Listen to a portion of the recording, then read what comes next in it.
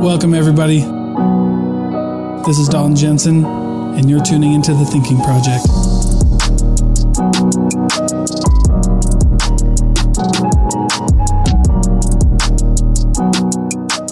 Hey, thinkers. This episode of the podcast is brought to you by Hapius. Hapius offers premium CBD products at 50 to 60% off the big guys. I'm talking CBDMD, Purcana, Charlotte's Web, those guys. You can grab their stuff for prices at 50 to 60% less.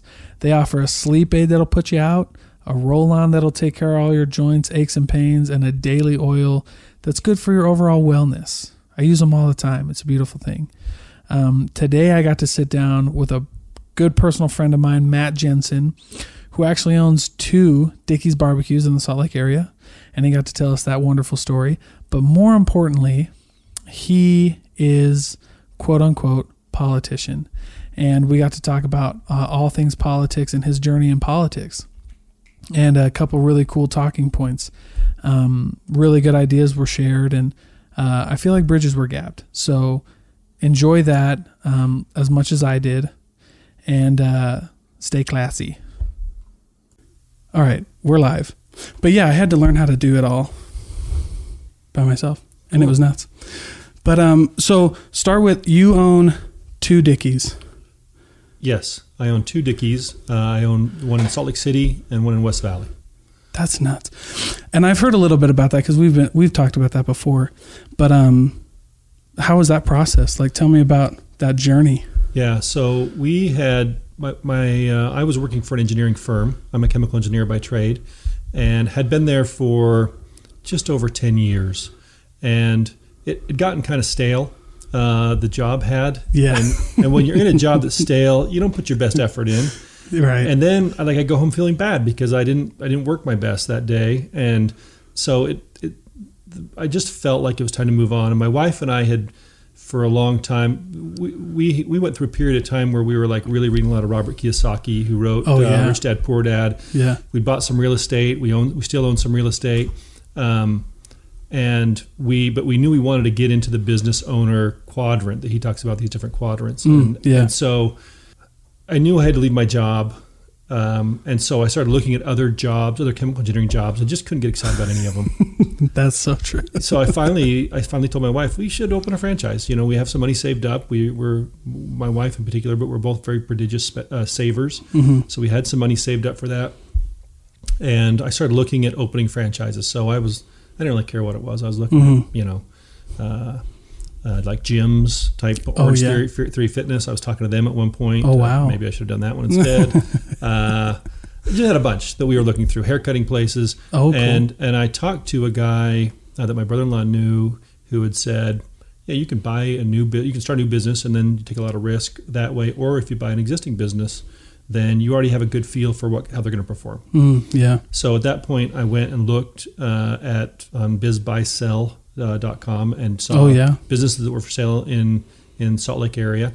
And unbeknownst to me, because we'd been out of the state during the cycle, there had been a tea incident in at the Dickeys in Sandy. Oh, I heard about that. Yeah, and a lady had almost died. It was a terrible incident, but sales at Dickeys had plummeted. Oh, and wow. so like every Dickeys in the state was for sale. Holy crap. Practically. Yeah. And one of the top performing Dickeys has this store in West Valley, and the numbers looked great, and what they were asking for was super reasonable. We didn't realize this because they had this tea poisoning thing. Oh, geez. So we started looking at it and thinking about it and praying about it, and we thought it might be a good opportunity. We went and met with the guy that was selling it.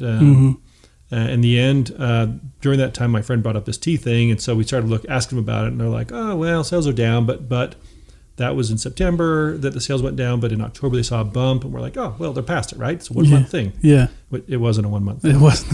Oh, jeez. But so we bought this Dickeys in December of 2015.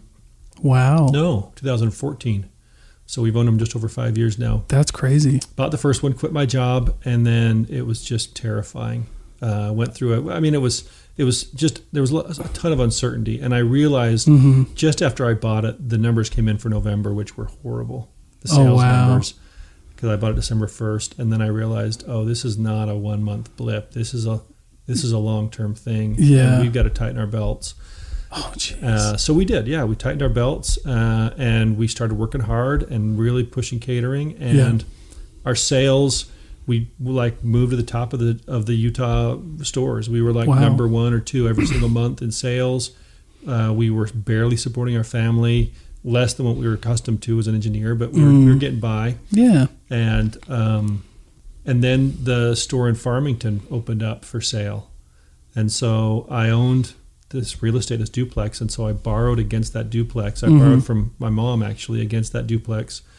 Bought the store in Farmington, and it had a great... In fact, it was like that. I bought it, and then that summer, it was like pre-T incident numbers. Wow. I'm like, okay, we're doing pretty well here. So this is good. Yeah. And then about 6 or 7 months later, we'd finally sold some properties we'd owned up in Ogden that were total losers, and we got our money back out of them. Yeah. And the Salt Lake Dickies came available, and so we bought the Salt Lake Dickies. So we had all 3 of them. And had 2 phenomenal months. I felt like I was a financial genius. And then, like, for whatever reason, I'm not sure, it was it was just at the time that the election cycle was happening, and when weird elections are happening, consumers behave weird. You probably see that in the car industry. It's weird.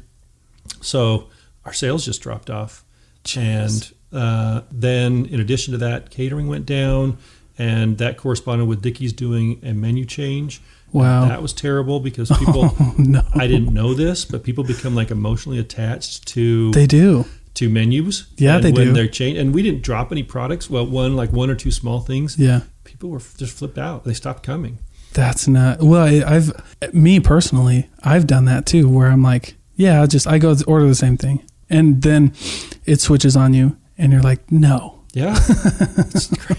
Anyway, so we got punished by that, and we went through a couple of years that were really rough, and it corresponded with up in Farmington, them opening like 10 new restaurants in Farmington Station. Yeah. And it was just spreading the number of buyers too thin. So at that point, we closed the Farmington store. It was really draining us.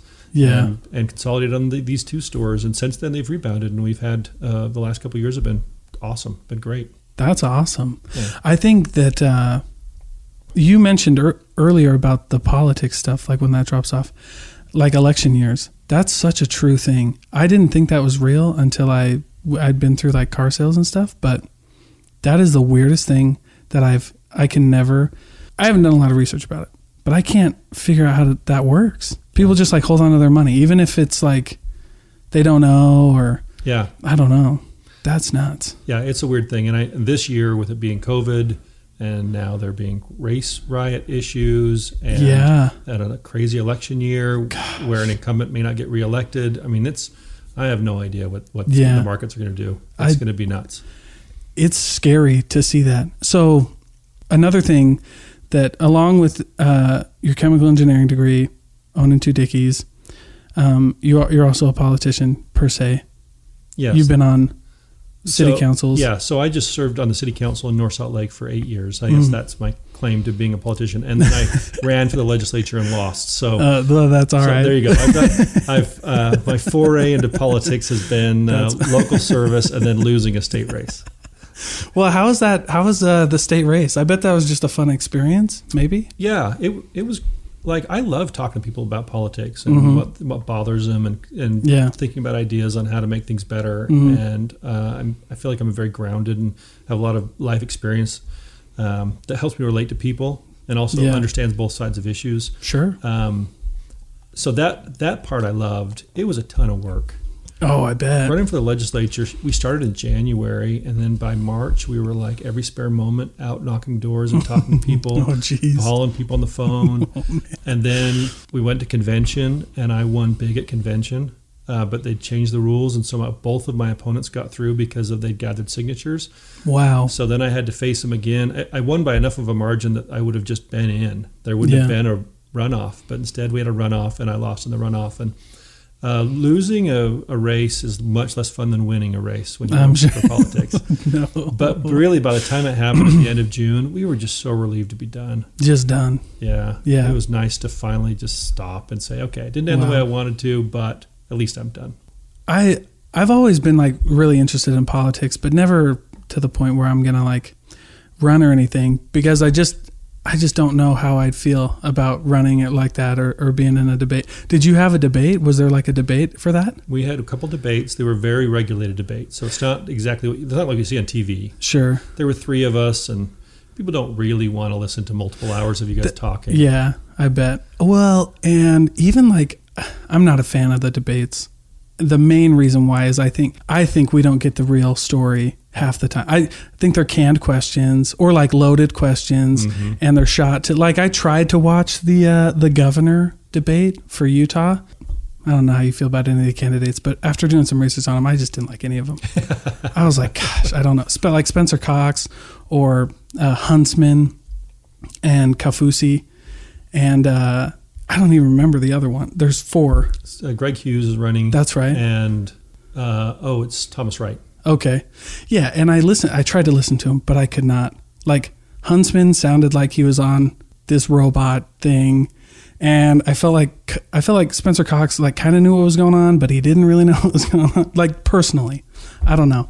So I just never, but it's something that I've kind of gotten back into, because I used to, I'll admit, I used to not vote because I just felt like it didn't matter. Like I was like, it doesn't matter. I'm going to vote for this guy, and he's probably not even going to do what I voted him in for. Right. So why should I even vote? But now I've kind of like, I've learned some philosophies and like politics, and so like, okay, I'm going to vote. I try to vote for policies though. Like I'll find somebody whose policies like that I align with. Yeah. Versus like, I don't care if your last name is Huntsman or Cox or whatever. Like if you're going for what I think matters, then I'll go for it. Right. Yeah. But man, this governor race just hasn't impressed me a whole lot. Well, I haven't dug too much into what they're currently saying.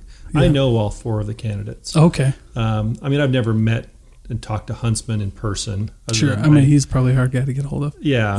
I mean, so one thing you haven't mentioned is I'm a musician in the Army band, and there you go. So I've played at least 1 and maybe 2 of his inaugural events. Oh wow. So I guess I saw him there, heard him speak a couple of times. Yeah.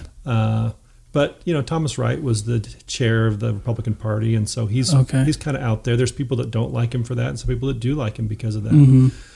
Greg Hughes makes me nervous. I feel like there's a vein. I'm in full disclosure, I'm Republican. I'm conservative, but I'm a moderate Republican, I feel.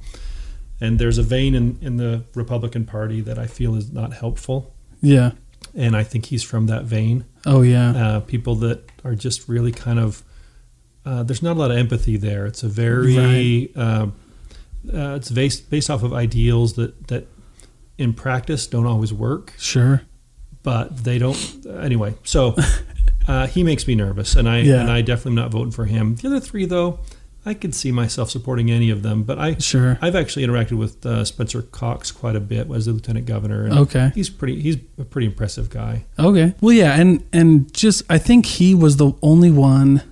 I can't remember who it was now, but I think he was the one where I was like, I told myself like, well, he's got one policy that I would go for. And I think it was mental health.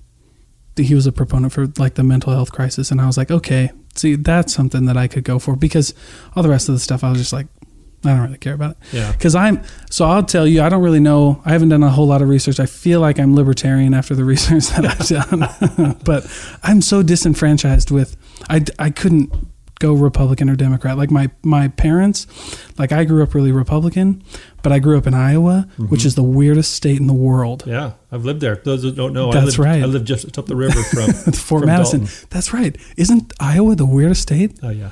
It's like I think it's such a swing state, because like you have these corn farmer work, like buy your bootstraps, like if you want it done, get it done. Because I heard that all growing up. Like I'd never heard of it. I'd talk to my friends and they're like, we're Democrat.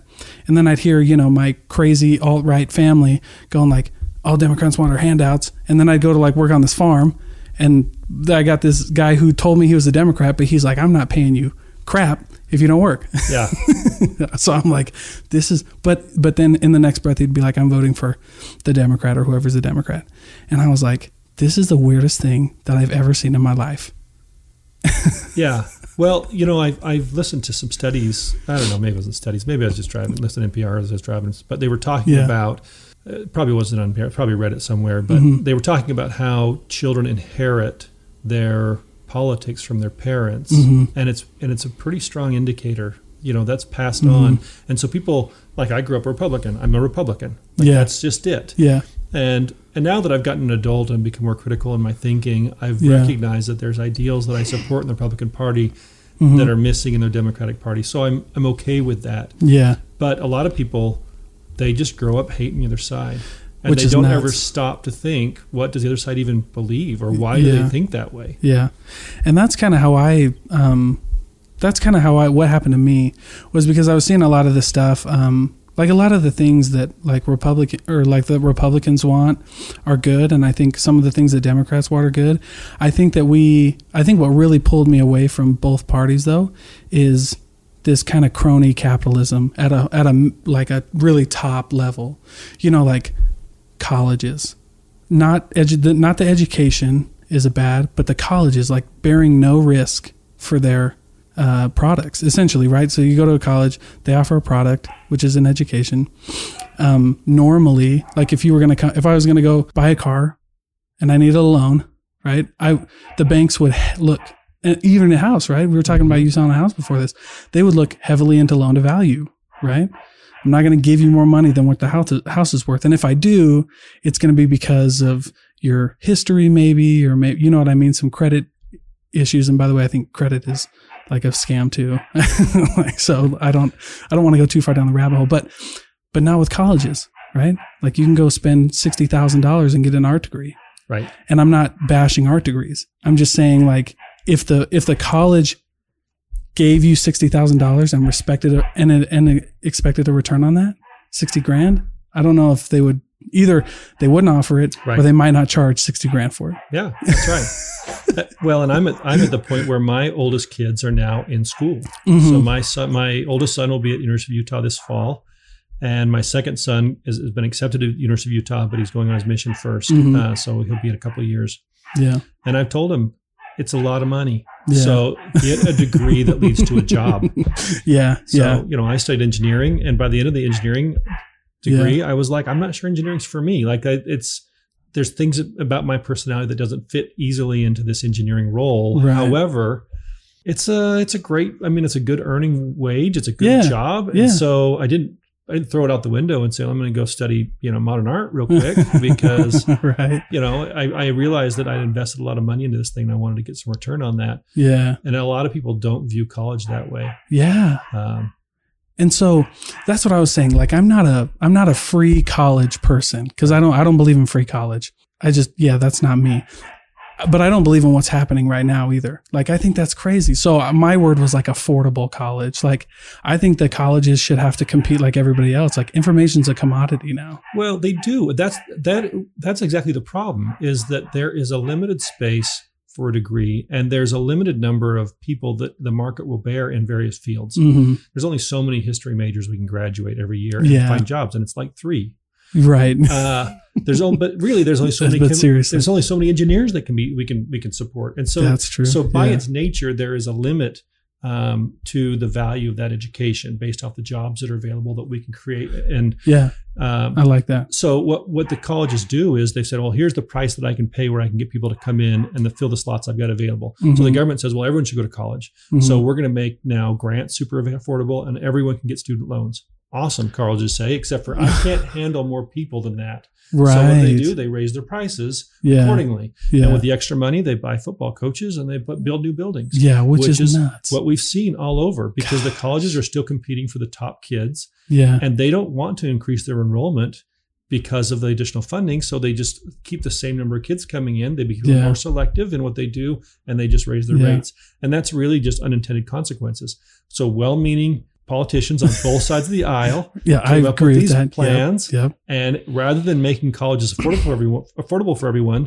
they just made it so everyone can go to college, but then be burdened with these crazy debts. Yeah. And rather than going and saying, the problem is the loans and that we're giving out to kids, for degrees that don't have value or limited value. Instead of recognizing that's the problem, now they're saying, well, now we need to come up with a loan forgiveness program so that we can then help these kids that have graduated and we've given all this money to and they can't pay back their loans. Yeah. Well, they can't pay back their loans for the exact reason you mentioned, is that their degrees don't have the value commensurate with the debt they've brought on. Yeah. Well, yeah, it's just like, loan to value. Like it's not, I mean, like I said, I'm not bashing music or art. I think all those are really important. I just don't think it's worth $60,000. Right. And I don't think the market thinks it's worth $60,000 either. Right. Yeah, that's right. You know what I mean? Yeah. And because like I said, I just so that's one of them that I'm just like, geez, man, I just don't understand this. And then insurance. So not healthcare. So I think I don't know. I think the healthcare stuff gets kind of mixed up with the insurance stuff, like the health insurance stuff. Because I think healthcare is fine. I don't have, like, my uncle is a doctor, went through a lot of school, a lot of, I wouldn't want anybody working on my brain or whatever, but the insurance, I think, is the biggest thing that I'm like, holy crap. Yeah. So what do you do about insurance? Like insurance companies, because hospitals, I feel like they have to compete, right? But when Walmart runs pilot programs for having like health clinics in their Walmarts, and they don't accept like Medicare and Medicaid, that was a huge red flag for me. Yeah. So you just mentioned something that I disagree with, which is hospitals have to compete. Okay. Hospitals don't have to compete. Okay. Because the problem we have with there's lots of problems, but one problem we have with our healthcare program or our system in America is there's a total disconnect between what the consumer, is paying and what you or your uncle, the provider, is paying. Mm-hmm. And in many cases, neither one of us know what that charge is. That's a good point. So when I go to my doctor, I talk to a lady out front, or a man, I'm not a sexist, the individual out front takes my insurance information. And then I go in and talk to my doctor about my health. And neither one of us know what the fee is associated with my service. Yeah. How can there be market pressures if neither one of us know what I'm paying? That's a good point. And that's because insurance companies have gotten in the middle of this mess. Which is I think is the problem. That's the large part of the problem. So if I had a health issue and I go to you and you're my doctor and I say, hey, I've got this health issue. What are my options? Mm-hmm. And you're like, well, you can do this surgery, or you can like maybe go to a chiropractor, or you can just take an aspirin every night. Mm-hmm. And I'm like, okay, like right now, I just think which of these things is like more comfortable for me. But then if you say, hey, you can do surgery, it's going to cost you $10,000. Mm-hmm. You can go to a chiropractor, and it's going to cost you $500 a year. I don't know how much they cost. Probably more than that. But or you can get aspirin, which you can buy over the counter, and it's going to be $20 a month. Mm-hmm. Whatever those things are. Then I've attached a price to the service, and I'm making a decision based off of not just what's more convenient to me, but also what the cost is. Yeah. And that's missing right now. Mm-hmm. And when we go to doctors. And so hospitals compete over like bedside manner and competency of their doctors. Right. Yeah. Which are important things. Sure. But they're not competing off of price, because I, the consumer, have disconnected from what I'm paying. When I pay and my employer pay for my health insurance, there's a total disconnect between the eventual use of that product that I'm paying for up front. Right. Well, and I think you brought up a good point there, because that is that's the thing, is like, everybody's like, we want this single payer healthcare system or free healthcare and all this stuff. And I'm like, okay, I understand where you're coming from, but I'm also on the same token, I'm like, guys, if I can go into a hospital and I'm going to have a baby, and the hospital says you can pay in cash and I'll give you a 20% discount. Like, why is it cheaper to go in and pay cash when I have insurance? Like, then why did I have insurance the whole time? Right. Yeah. Like, if you just come in here and pay cash, you don't need to, they don't need to know. They don't need to know. We'll shake hands and we'll be done. Yeah. Like, there's no, the fact that you can go in and negotiate a bill for your healthcare is insane to me. Yeah. Or, well, what's insane is that there's already this prepaid program that you've got. Yeah. Instead of always negotiating a bill for your insurance. Sure. Yeah. This didn't happen, but it was being considered. There's a family friend from when I was a kid, so I haven't seen him for years. But the husband died, and his whole life he'd had a mustache. Well, when he goes inside there for the care or whatever, they shave off his mustache so they can treat him and put, oxygen or whatever.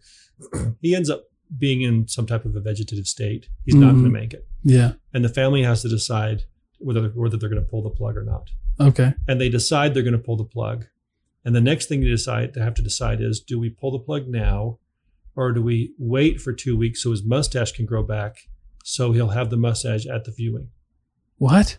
Well, I mean, they're having a conversation as a family around this question, and they decide ultimately to pull the plug, and they say their goodbyes. Okay. And at the viewing, he doesn't have a mustache. Okay. But they easily could have waited 2 weeks. Which is nuts. That is totally nuts. But it's within their purview as a family. Like, the guy had insurance. Sure. They'd already reached their premium. They're not paying any more out of pocket for him to stay there for 2 more weeks. And they could have decided, hey, we're going to hold off and see if he recovers so that his mustache could grow back. That's allowed. And that's nuts. Yeah, that's totally ridiculous. That is ridiculous. What in the world? So, like, I guess what I feel like is missing. So, like, here's why I got disenfranchised with, like, some of the governor candidates and, like, mayoral candidates that we've seen. Is like, I don't feel like I'm getting talked to about these kinds of things. Like, cause I also believe, one of the things I also believe in, and this came after, so I got my degree in accounting. This came after I took my second governmental accounting class. And I realized that, like, they don't have to play by any of the rules that they wrote. So, like appropriations and things like this, I'm like, what the heck? Like, so if you're going to run it like Dickies, right? You can go off of one of two accounting methods, and you probably go off an accrual basis of accounting. We do a little bit of both. A little bit. At the end of every month, my wife shows me our cash flow and our accrual cash flow. But we look at both. Yeah. So but and GAAP, and so if you're a private company, GAAP allows you to switch. You can't switch a lot, but you can switch. But what you can't do is run them at the same time for whatever's convenient at the time. Right. But the government can, which is insane. If you did that as a business owner, the government, the FBI would come in and shut it down. If they caught wind of that, you'd be done, which is insane. But, like, the government can do that. And so I got disenfranchised with these kinds of things because I was like, I don't see anything that I feel like is real. So I'm a big states' rights. I believe in, like, big states' rights. Like, if I were president, I'd get rid of three things right away. I'd get rid of the IRS, because I would go to a flat tax and a value-added tax for businesses. And then I would get rid of the U.S. Postal Service, because that thing is that loses more money than anything in the world. Like Amazon went from using FedEx to using UPS, because UPS undercut them, but they're losing money. And then I would get rid of, well, we can talk education. I would get rid of the U.S. Department of Education. Like, I just let the states figure out how they want to do education. Okay. And then you can live in what state works for you. All right. I don't know. That's just me. It's just me. And so I feel like when I look at these candidates and I look at, like, some stuff, I'm just like, man, I just don't feel it. Well, you're definitely libertarian. Well, however, yeah, there's two sides of libertarians. So libertarians want minimal government. Okay. And they don't want any rules, like, they want to be able to smoke dope and have prostitutes and that kind of stuff. Sure. So they want to decriminalize a lot of behavior. Sure. And then they want limited government. Okay. And if you're a libertarian because you want the limited government, then you probably should vote Republican. Yeah. If you are a libertarian because you want to be able to smoke dope and have prostitutes, then you should probably vote Democrat. Vote Democrat. Well, but if you vote libertarian, the candidate's not going to win. So that's true. Well, that's the other thing I got mad about, because I was like, I see some of these libertarian candidates, and the problem I have with voting for someone like a libertarian candidate, because I've looked at them, they're kooks, man. Mm-hmm. They're weird people. Yeah. They're not normal for the most part. Like, it's kind of weird. Like, I thought the closest person I thought to, like, during this presidential candidate run was, I thought Andrew Yang was more libertarian, like economist, than Democrat for the most part. Like, that's how I felt. Okay. I didn't feel like what he was saying wasn't a whole lot, like, except for like UBI and stuff like that, which I didn't really agree with. A lot of the other stuff, like his economic policies, I was like, is that really Democrat? I didn't know if it was super Democratic, right? All I know about him is my kids were all over it. They were, as a joke, they were always talking about Yang Gang. Yang Gang. But also they like the idea of getting $1,000 every month for just see, that's why I didn't like it at all. I didn't like that. But yeah, and so that's just what. So yeah, libertarian, and like I said, they're weird people. I was like, okay, let me look at this libertarian guy, and then I'm like, oh, this guy's the weirdest dude I've ever seen. Like next, like now I know why that doesn't exist. Yeah. So, but I think that there certainly is an element to the Republican Party that aligns with a lot of what you're talking about. Mm-hmm. Yeah. And I'm a fiscal conservative, so that for me, the fiscal policy is very important, and it's discouraging when we have a president like George W. Bush, who says all the right things and spends like crazy. Right. And then, we elect a businessman, I'm going to say that in air quotes, even though I didn't actually do air quotes, as president. And he's setting a new record for spend. And that's before the trillions of dollars that went into coronavirus. He's going to end up as spending the most of any president, and which is crazy in the history of our country, because of coronavirus. But even if we hadn't had that, he probably still would have. He would have spent the most. He's just spends like crazy, and that to me is antithetical to what I believe the Republicans should want. And the Republicans say that they're all about fiscal responsibility until their guys in the White House, and then they just spend money. Yeah, and then they just go crazy. And that to me, that's discouraging. And I've thought, more than once, I've thought maybe I should just leave the Republican Party, right? Maybe it's not for me, even though I ran as a Republican for the state legislature. Yeah. But I don't think that's the answer. A lot of people leave a party because they don't like the way the party's going. And I would love it if we could have a third or a fourth or a fifth viable party in the United States, but it's just not going to happen. Yeah, it's better to stay in your party and try to, through your vote, move it back towards the middle. Move it towards fiscal responsibility. Vote for the Republican candidate who's fiscally responsible.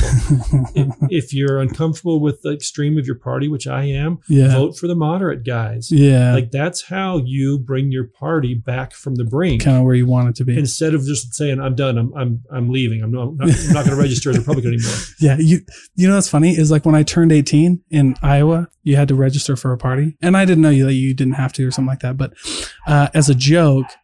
I for some reason the Bull Moose Party was still on the ballot. Yeah. And I was like, what's that? So that's actually my first taste of politics was like, oh, Teddy Roosevelt, right? Tried to run more than he could. So he invented this fake party, this Bull Moose Party, and ran again to try to win. And so I was like, sweet. I had no clue what it meant. That's but I remember like, oh yeah, I'll do the Bull Moose Party. Yeah. But yeah, and then this whole presidential race is nuts. So you said earlier that you weren't sure if the incumbent's going to win. Now, I don't know who I'm going to vote for, and you don't have to say who you're going to vote for. But I thought Bernie could beat Trump. I was like, oh, okay, if Bernie wins the DNC, like Bernie could probably win. But then they got Joe Biden. See, and I feel just the opposite of you. Okay. I think if Bernie had won, there's no way he beats Trump. Oh, really? Okay. And the reason I feel that is because the Democrats are going to vote for whoever the Democrats throw up. Sure. And a certain percentage of the Republicans are going to vote for Trump no matter who comes up. But the moderates are going to make the difference. Right. And the conservative Democrats and the moderate Republicans, like those people are going to decide because they're the people that are in play. Yeah, for sure. And the moderates and certainly almost all the Republicans would be turned off by the socialist rhetoric of Bernie Sanders. That's So Biden, I can see that. Biden's not a great candidate. I'm not entirely sure he knows he's running for president. That's what I'm saying. Like there is some. I don't know if he knows what he's at. There is certainly some early onset dementia happening. At least that's my opinion. Yeah. But I think he's going to win because the moderates in both parties can accept him as a viable alternative. I'm like him against a lot of other people. They'd be like, nah, I'm not going for him. Sure. But they are so opposed to what Trump is doing and the lack of leadership they're seeing from him.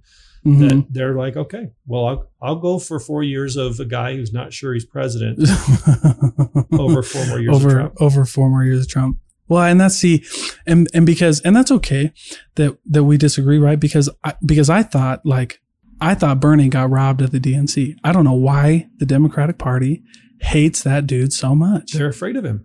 Oh, that was nuts. Because he's not really a Democrat. He only joins the party when he runs for president. And then he goes independent other than that because he's a socialist. Sure. He's a little bit different than what they are, just like libertarian is a little different than what the Republicans are. Right. But the whole talk that I heard was like Bernie. And then Joe comes out of nowhere. I didn't know Joe was running. I didn't know that Joe Biden was running for president until like somebody said something and, or until like a debate or something. And then I was like, holy crap, this guy's running. I was like, there's no way. And so yeah, I felt like I just don't know how Joe went, and that's okay. I don't think the Democrats are very excited about him. Yeah, they can't be. But he's a palatable alternative. Sure. And they're more interested in winning back the White House than getting the guy that makes them excited. I'm with you on that. And that's, I think, why a lot of our economy has dipped, besides the coronavirus, which is such a weird thing. You know, when the crash happened in 2008, if you had money, you could at least go spend money. Like if I was well off or I had done some smart things or whatever happened and you had money, you could spend it. But in the coronavirus, man, like even if you have money, it's really hard to spend it. You know what I mean? Mm-hmm. And so that's the part of the economy thing that I'm like, I don't know how it bounces back a whole lot. Although housing really didn't get hit. We were talking about that a little bit before this, but. Well, I think the time's going to come. I think it's going to get hit because there's a lot of house sales, at least in Utah, are still going super strong. However, which is nuts. There's less people with money. And when there's less people with money, eventually those buyers slow down. Sure. And then home values drop because now you have less buyers for your product. It has to happen. That's what I keep hearing. But, and I'm with you. I'm not saying that it like, I'm not this like blind capitalist that's like, it's never going to happen. Yeah. But I'm just like, man, I thought it would happen sooner. Really. Yeah. And I think, I mentioned before why I think that Trump is going to lose the presidency. Yeah. And it's because I think that the second term election is a referendum on the sitting president. It has nothing to do with the new guy. That's true. People decide. Yeah, that's true. Do I like our existing president? Is what he doing working for me? Sure. And no president in their right mind wants to go into their fourth year of their first term with a global pandemic, a crash in the economy, dude, race riots, which is nuts. Yeah. So which like nuts. this is bad stuff for him, and people are going to get to vote. And I was going to say the voting booth, but probably vote by mail, whatever they do in the fall. And they're going to think, are things going well in my life right now? No. And I think enough of them are going to say no. They're going to vote for the other guy. So, okay, this is kind of aside from politics, but here's what's up with voting. I feel like we're sophisticated enough to like vote online or like, I don't know. I don't know enough about the whole system of voting. Like I know, like I voted before, right? I'd usually do a mail-in ballot because I don't want to go stand in line forever. But that's my problem. Why? It's 2020. I can get Burger King to my front door in 20 minutes on my phone, and it's secure, right? Like because I've heard this argument, and this is kind of where I haven't done enough research, and I'll admit a little bit of ignorance here, but this is my thinking. I can do online mobile banking, and I can have everything on my cell phone, and I can buy a $1.5, $2 million house on DocuSign and wire transfer the money to you in 3 minutes. But I can't vote for a candidate electronically. Right. That's nuts to me. And that's my line of thinking. And like I said, I might be a little... No, I don't think you're too far off. But I think both parties are really uncomfortable with the idea of our elections being hacked some way. Okay. So they want there to be a paper trail. Sure. So even when you go, even in Utah, when you'd go and vote in person and you'd go to the booth and you'd tick the box or whatever, they would print up a paper record next to you. So you'd be like, okay, whatever happens, someone can go through and read these paper things. So I'm not really opposed to the mail-in ballot. It's been happening. Yeah. We've been doing it in Utah now for years. Sure. Yeah. It's working well. Yeah. Yeah. That's fine. But this whole argument thing is kind of the voter fraud thing to me is it's a facade. That's what I was thinking. And it's a little ugly. Yeah. The Republican Party, and I'm a member of it, it's trying to disenfranchise voters. They keep beating this drum about, Democrats cheating at the ballot box. It's just, it does. I think it happens on both sides. Yeah. And it's super small. Yeah, I think so. Elections are not being won or lost because of voter fraud. Yeah. And it's not happening just because Democrats are cheating. Both sides are probably doing I don't trust. the same. Yeah, I don't trust either one of them. But the Republicans say we want to make sure everyone has proper ID and that they're coming in right. We don't want people to vote that shouldn't be voting, right? Yeah, I'm okay with that. Totally, except for I'm that. Okay with that. What that means is that some of these fringe voters that don't have the proper ID get excluded. Okay. Well, those voters tend to vote Democrat. So the Republicans, the Republican leadership keeps saying, well, hey, we need to make sure that people have proper ID so we don't have voter fraud. When really what they're saying is, we don't want extra voters coming in for the other side. I think that's the reality of it. Which is crazy. And my opinion is that if we're going to err, let's err on the side of letting people vote. If something's going to happen, I'm okay as long as we get people a chance to vote. Yeah, I think so. And the Democrats on the other side, they're saying, hey, we're going to get benefit by having these other people vote. So we want to loosen the restrictions so we can get all these people that are on the fringe of society, these disenfranchised individuals, in to vote, because most of them are going to fall our way. Yeah. And it's just weird. It is a little weird that it's weird that neither side is, well, the Democrats are happy to call a spade, but the Republicans can't say what the real plan is. So they just keep talking about, hey, we want to make sure people aren't cheating. And when things don't go away, we're going to claim they cheated. Yeah, we're going to claim voter fraud, which I think is nuts. That's nuts. But that's my point, is like, you should be able to do some kind of, there shouldn't be like huge lines and you got to wait all day and like miss work or something to vote. That's crazy. That's right. Because like I said, like you're telling me that of my vote getting hacked is worse than me losing $2 million because, or like all my banking information because some dude hacked my phone and made me switch my SIM card and now has control over my phone. Like that's like me losing a vote is more important than like, no. Yeah, well, I don't know. If you look in the grand scheme of things, if they can steal an election, that's much more than your $1.2 million. Yeah. I mean, we're talking about billions of dollars or trillions of dollars at stake for whatever things you care about. So the stakes are actually higher, I think, for the election than for you buying your house. That's fair. I'm not, and then see that, and I admitted that before because I might be a little ignorant, but that was my train of thought, and because I was just like, man, I can get anything I want, and it's for the most part it's pretty secure. Now, when I took my, I had to take a class, on digital information systems because accounting is going to a lot of information systems, and our information systems teacher was like, it's not if you get hacked, it's when you get hacked. So I mean, I get it, it's not perfect, but I just feel like there's got to be a better way than standing outside all day. I think the mail-in ballot system works. I think I'm fine with it. I mean, certainly there's situations where ballots come and someone's died, and so someone else fills out for themselves and they break the law, but no one ever finds out. That kind of stuff happens. Sure. But I think you're right. Mostly it works. Yeah. I've never seen someone win or lose an election by one vote. Usually it's by quite a few. And if you say, okay, you have a margin of error, you go statistics, you have a margin of error plus or minus 10%. Well, usually you find that like a candidate won by greater than the margin of error. So that's really not an issue, even if you go off of that, right? Yeah.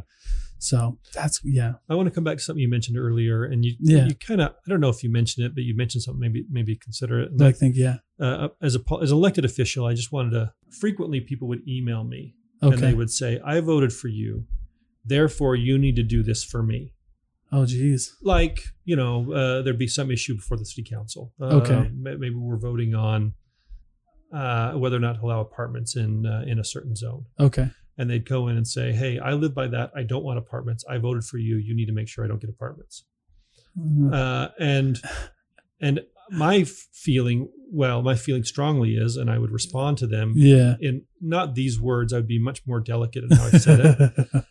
But I feel like we elect candidates and they need to vote their conscience. Yeah. Even if their conscience is opposite to what you would like them to do. Mm-hmm. Because it's a slippery slope when a candidate starts trying to guess what you want and do the things that you want them you want to do instead of what they don't. Yeah. And my feeling was, if you don't like the way I'm voting and how I'm behaving as a candidate on your behalf, you have recourse. Don't vote for me next time. Yeah, don't vote. Yeah. Vote for someone else. Vote for the other guy, because it's better for our politicians to be true to themselves than to be fake. Yeah. Whether they're doing things because their financial backers want them to, or because they think their voters do. You know, Bill Clinton, whatever I know you were a lot younger than me, so you don't know the Bill Clinton era, but Bill Clinton was all about polling. He polled the heck out of everything. Yeah. And he would go whichever the majority wanted, this ongoing polling that was happening. And it wasn't always like that, but there were certainly things that he did along that line. And when I was on the city council, I'd get inundated sometimes with emails, and I'd think, man, I just got 75 emails on this. Yeah. And 70 of them are opposed to this thing. Yeah. And I think that's pretty overwhelming. But there's 20,000 people live in North Salt Lake. Yeah, that's crazy. And here's 70 people that are mad enough to email me, sometimes the exact same letter that someone sent them to send me. So the wording would be identical. Right, yeah. Send this to your candidate right now. Yeah. Yeah. But was that 70 representative what the whole city wanted? I'm not so sure. I'm not sure either. Yeah. And so in the end, I'd be like, do I be swayed by these 70 emails I got, or do I vote my conscience? And in the end, I voted my conscience. Yeah, vote your conscience. Well, and that's what I was talking about earlier. Like I vote for policies. And if you follow me on social media, I've said that a couple times. Like I don't vote for specific candidates. If a candidate has enough policies that I agree with and I feel like he's genuine enough to hold to that, then I'll vote for him. I'm going to try my best. And that's how I vote. Right or wrong. If I see, hey, this is what I don't think is right. This is how I'm going to fix it. These are what I'm going to try to go for. And I like it. Then I'm going to go for it. Yeah. But oftentimes when you're a politician, you're choosing between like the lesser of two evils, which is there's frustrating. There's bad things. No matter which way I go, bad things are going to happen. Yeah. And I'm a fiscal conservative. I'm not about raising taxes. I'm about lowering entitlements. Like that's how I believe. Yeah. I raised taxes multiple times as a city councilman. And when I ran for the legislature, people come to me and said, if I vote for you, you promise never to raise taxes. And I would say, I can't promise you that. I've raised taxes. Yeah. Because I was looking at a financial shortfall in my city. Yeah. And I'm looking, how am I going to cover this? Do I eliminate services? Do I raise taxes or increase fees? And in the end, I held my nose and I raised taxes. Yeah. Because I felt like I had to. Yeah. The other options were worse. And so Sure. So we have this feeling that all politicians are liars. That's just kind of the thing, right? Because they say something when they're stumping. Yeah. And then once they get on there and they're facing these difficult choices, they vote opposite of what they say. Yeah. Like when crap hits the fan. Yeah. And well, and I get that. And believe me, look, I'm a car salesman. If people hate people, if people hate salesmen, they hate car salesmen worse than they hate salesmen. So I never. And if I did, I have repented since then. But like, I've never tried to be like, oh, they're all liars, because I get that. Like, I get it. I try to do one thing and then crap hits the fan and I'm like, okay, I got to do this. But where I get mad is like that we have to be in those situations to choose from, not between good, better, and best, but between like, okay, I just got to get through this, like bad and whichever is, you know what I mean? It's just kind of just a crappy situation that, like, I feel like society has like done. Well, but it's not always because something bad happened to cause us to be there. I mean, right now we look at our growing debt, our growing deficit in the national level, which is a bad situation. Right. So what are options? Well, the Republicans want us to cut entitlement spending. Yeah. And the Democrats want us to raise taxes. And both sides are arguing for their side, and that fires up their base. And when I was on the city council, I went to one of the trainings that they do twice a year, and someone had a thing out of the New York Times, and it was essentially whatever our debt was at that time, which is much smaller. Yeah. How do we solve the national debt? Yeah. And on one column it had entitlements to get rid of and what the financial benefit would be in living those, and another was taxes to raise. And I'm like, oh, awesome. Yeah. I'm a Republican. Yeah. I got this. So I went through and just started slashing entitlements. Yeah. And I slashed as deep as I felt comfortable doing it. And even some that I was like, I don't know if I should get rid of that or not, but I did. Right. And I was able to eliminate half of the debt. Wow. And then I like, okay, well, I guess I'll go to the other side. So I went to the other side and I carefully added taxes until I'd eliminated the debt. Yeah. Now, it's not as simple as that, because there's also fiscal policy that we can put in place that also eliminates the value of our debt over time. But still, that simple exercise was very eye-opening for me because it's not just so easy as saying on a stump speech, we need to eliminate entitlements, even though that gets your base super fired up. Yeah, exactly. There's a lot more nuance to those decisions. Oh, yeah. And as a politician, if you recognize that our growing debt is a problem and our growing deficit's a problem, you're choosing between two bad options. Yeah. Getting rid of entitlements is going to have some serious ramifications in our economy and the standard of living and the people in our country. Yeah. And raising taxes also is going to have ramifications. Yeah. And so you're really choosing between two bad options. Right. Well, and that's the thing is like, man, I get it. That's just we got like a crappy hand, right? So you play it as best you can and you hope for the best. So how did you end up getting into politics? So we live in this community out here in North Salt Lake. When I first moved in, there was all this economic activity that was like on the master plan that was going to happen. Okay. And then we moved in and none of it happened. Wow. And the space that was open started getting filled in with like warehouse businesses. Yeah. And that zone that was supposed to be for commercial gets getting smaller and smaller. Oh, geez. And finally I was like, this is a problem. So you ran. I can't complain about this unless I try to do something about it. That's so I fair. ran. That's fair. I ran and I got elected, and it was a hard thing. And it took me 7 years. 6 years in. So it's a 4-year term. I ran. Yeah. 4 years in, we didn't have a grocery store. By the 6th year, we had our grocery store. We have our Burger King. Thank goodness. We have our Del Taco and our Little Caesars. Yeah. And our community is way better for it. Oh, absolutely. But that is why I ran, is because I wanted to make sure we had that commercial opportunity here in my community. Yeah, were people fighting against it? No, people weren't fighting against it, but the businesses, that's a huge risk to come in and put a grocery store. So the grocery stores were saying, no, we're not coming in. You don't meet the demographics of our model. We're not going to come in and take that risk. Okay. Yeah, that makes sense. So what we had to do is we had to find a developer that was willing to do it, a landowner that was willing to do it, because there's not a lot of money in a grocery store. So we had to go, and then we had to, like, the pieces all have to fit together. There was certainly some tax incentive from the city to make it happen. Like all those things had to come together to make this deal happen. Yeah. And wow. So you were on the council that was influential in getting that.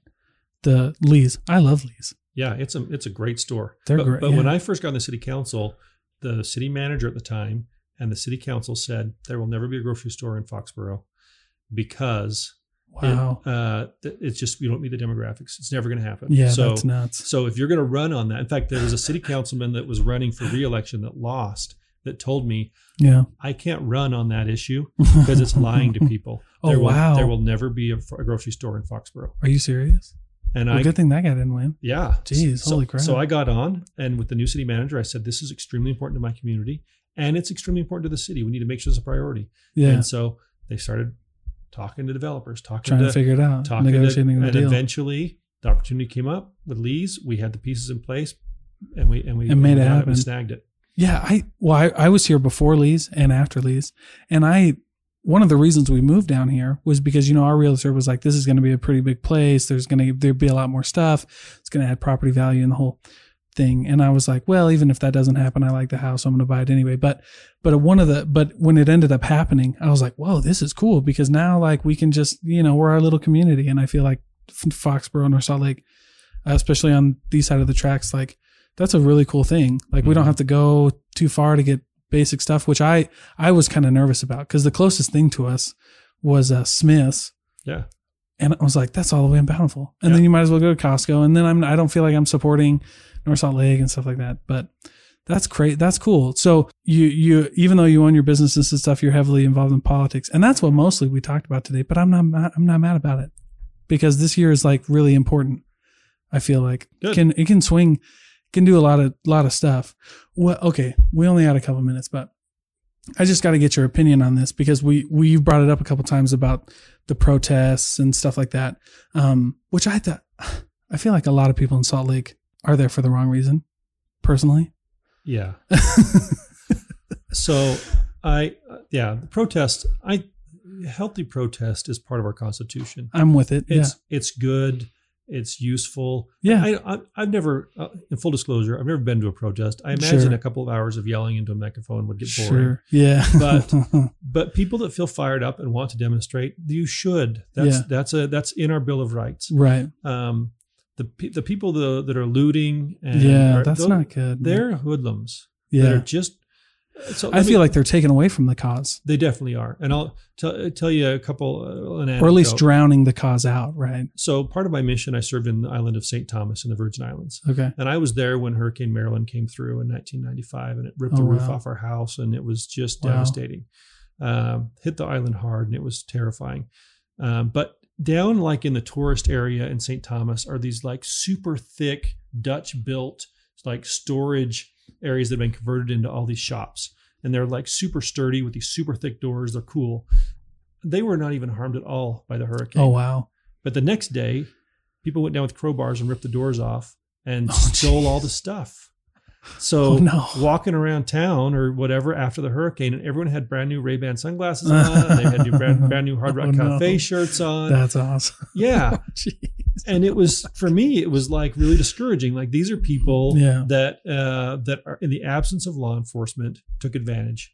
Mm-hmm. And I think the same thing's happening here. The law enforcement, they're there. They're preoccupied with the protests that are going on, and so they're taking advantage of some lawlessness to just steal stuff. Yeah, and they're breaking the law, and they're not helping the cause at all. Yeah, they're people that are not. They don't care one way or another. They're not about racial, whatever. They just want free stuff. Yeah, and that's what because it's hard for me to put it in words. Like I'm okay with why they're protesting. I understand where they're coming from, but the people who are like, just like jumped on the bandwagon, like really irritate me. And that's what I was kind of like, and what you said earlier about that being a problem for the next, whoever's running, you know what I mean? It's just so true. It's like, how do you deal with this kind of stuff? And I think that's what you're talking about earlier. Like, a politician has good intentions until this happens, until their whole city's being lit on fire. And so like, man, that's a tough spot to be in. But I mean, it is right now. I think it's pretty much cooled off in Salt Lake right now. I think for the most part, I think it was just a weekend thing and it's cooled off by now. And hopefully people are understanding like good things. We're trying to make good things happen. And so the people who don't want, who want to take advantage of that just need to get out so that we can actually let some things happen that should happen and some things that need to happen. Right. But anyway, I think it's been really fun to talk to you, man. Yeah. And we're going to have to do this again as it gets closer to the election time. Sure. We're going to do it again, man. But absolutely. Well, again, thanks for being on here. And I hope that you had a good time, and we'll wrap it up.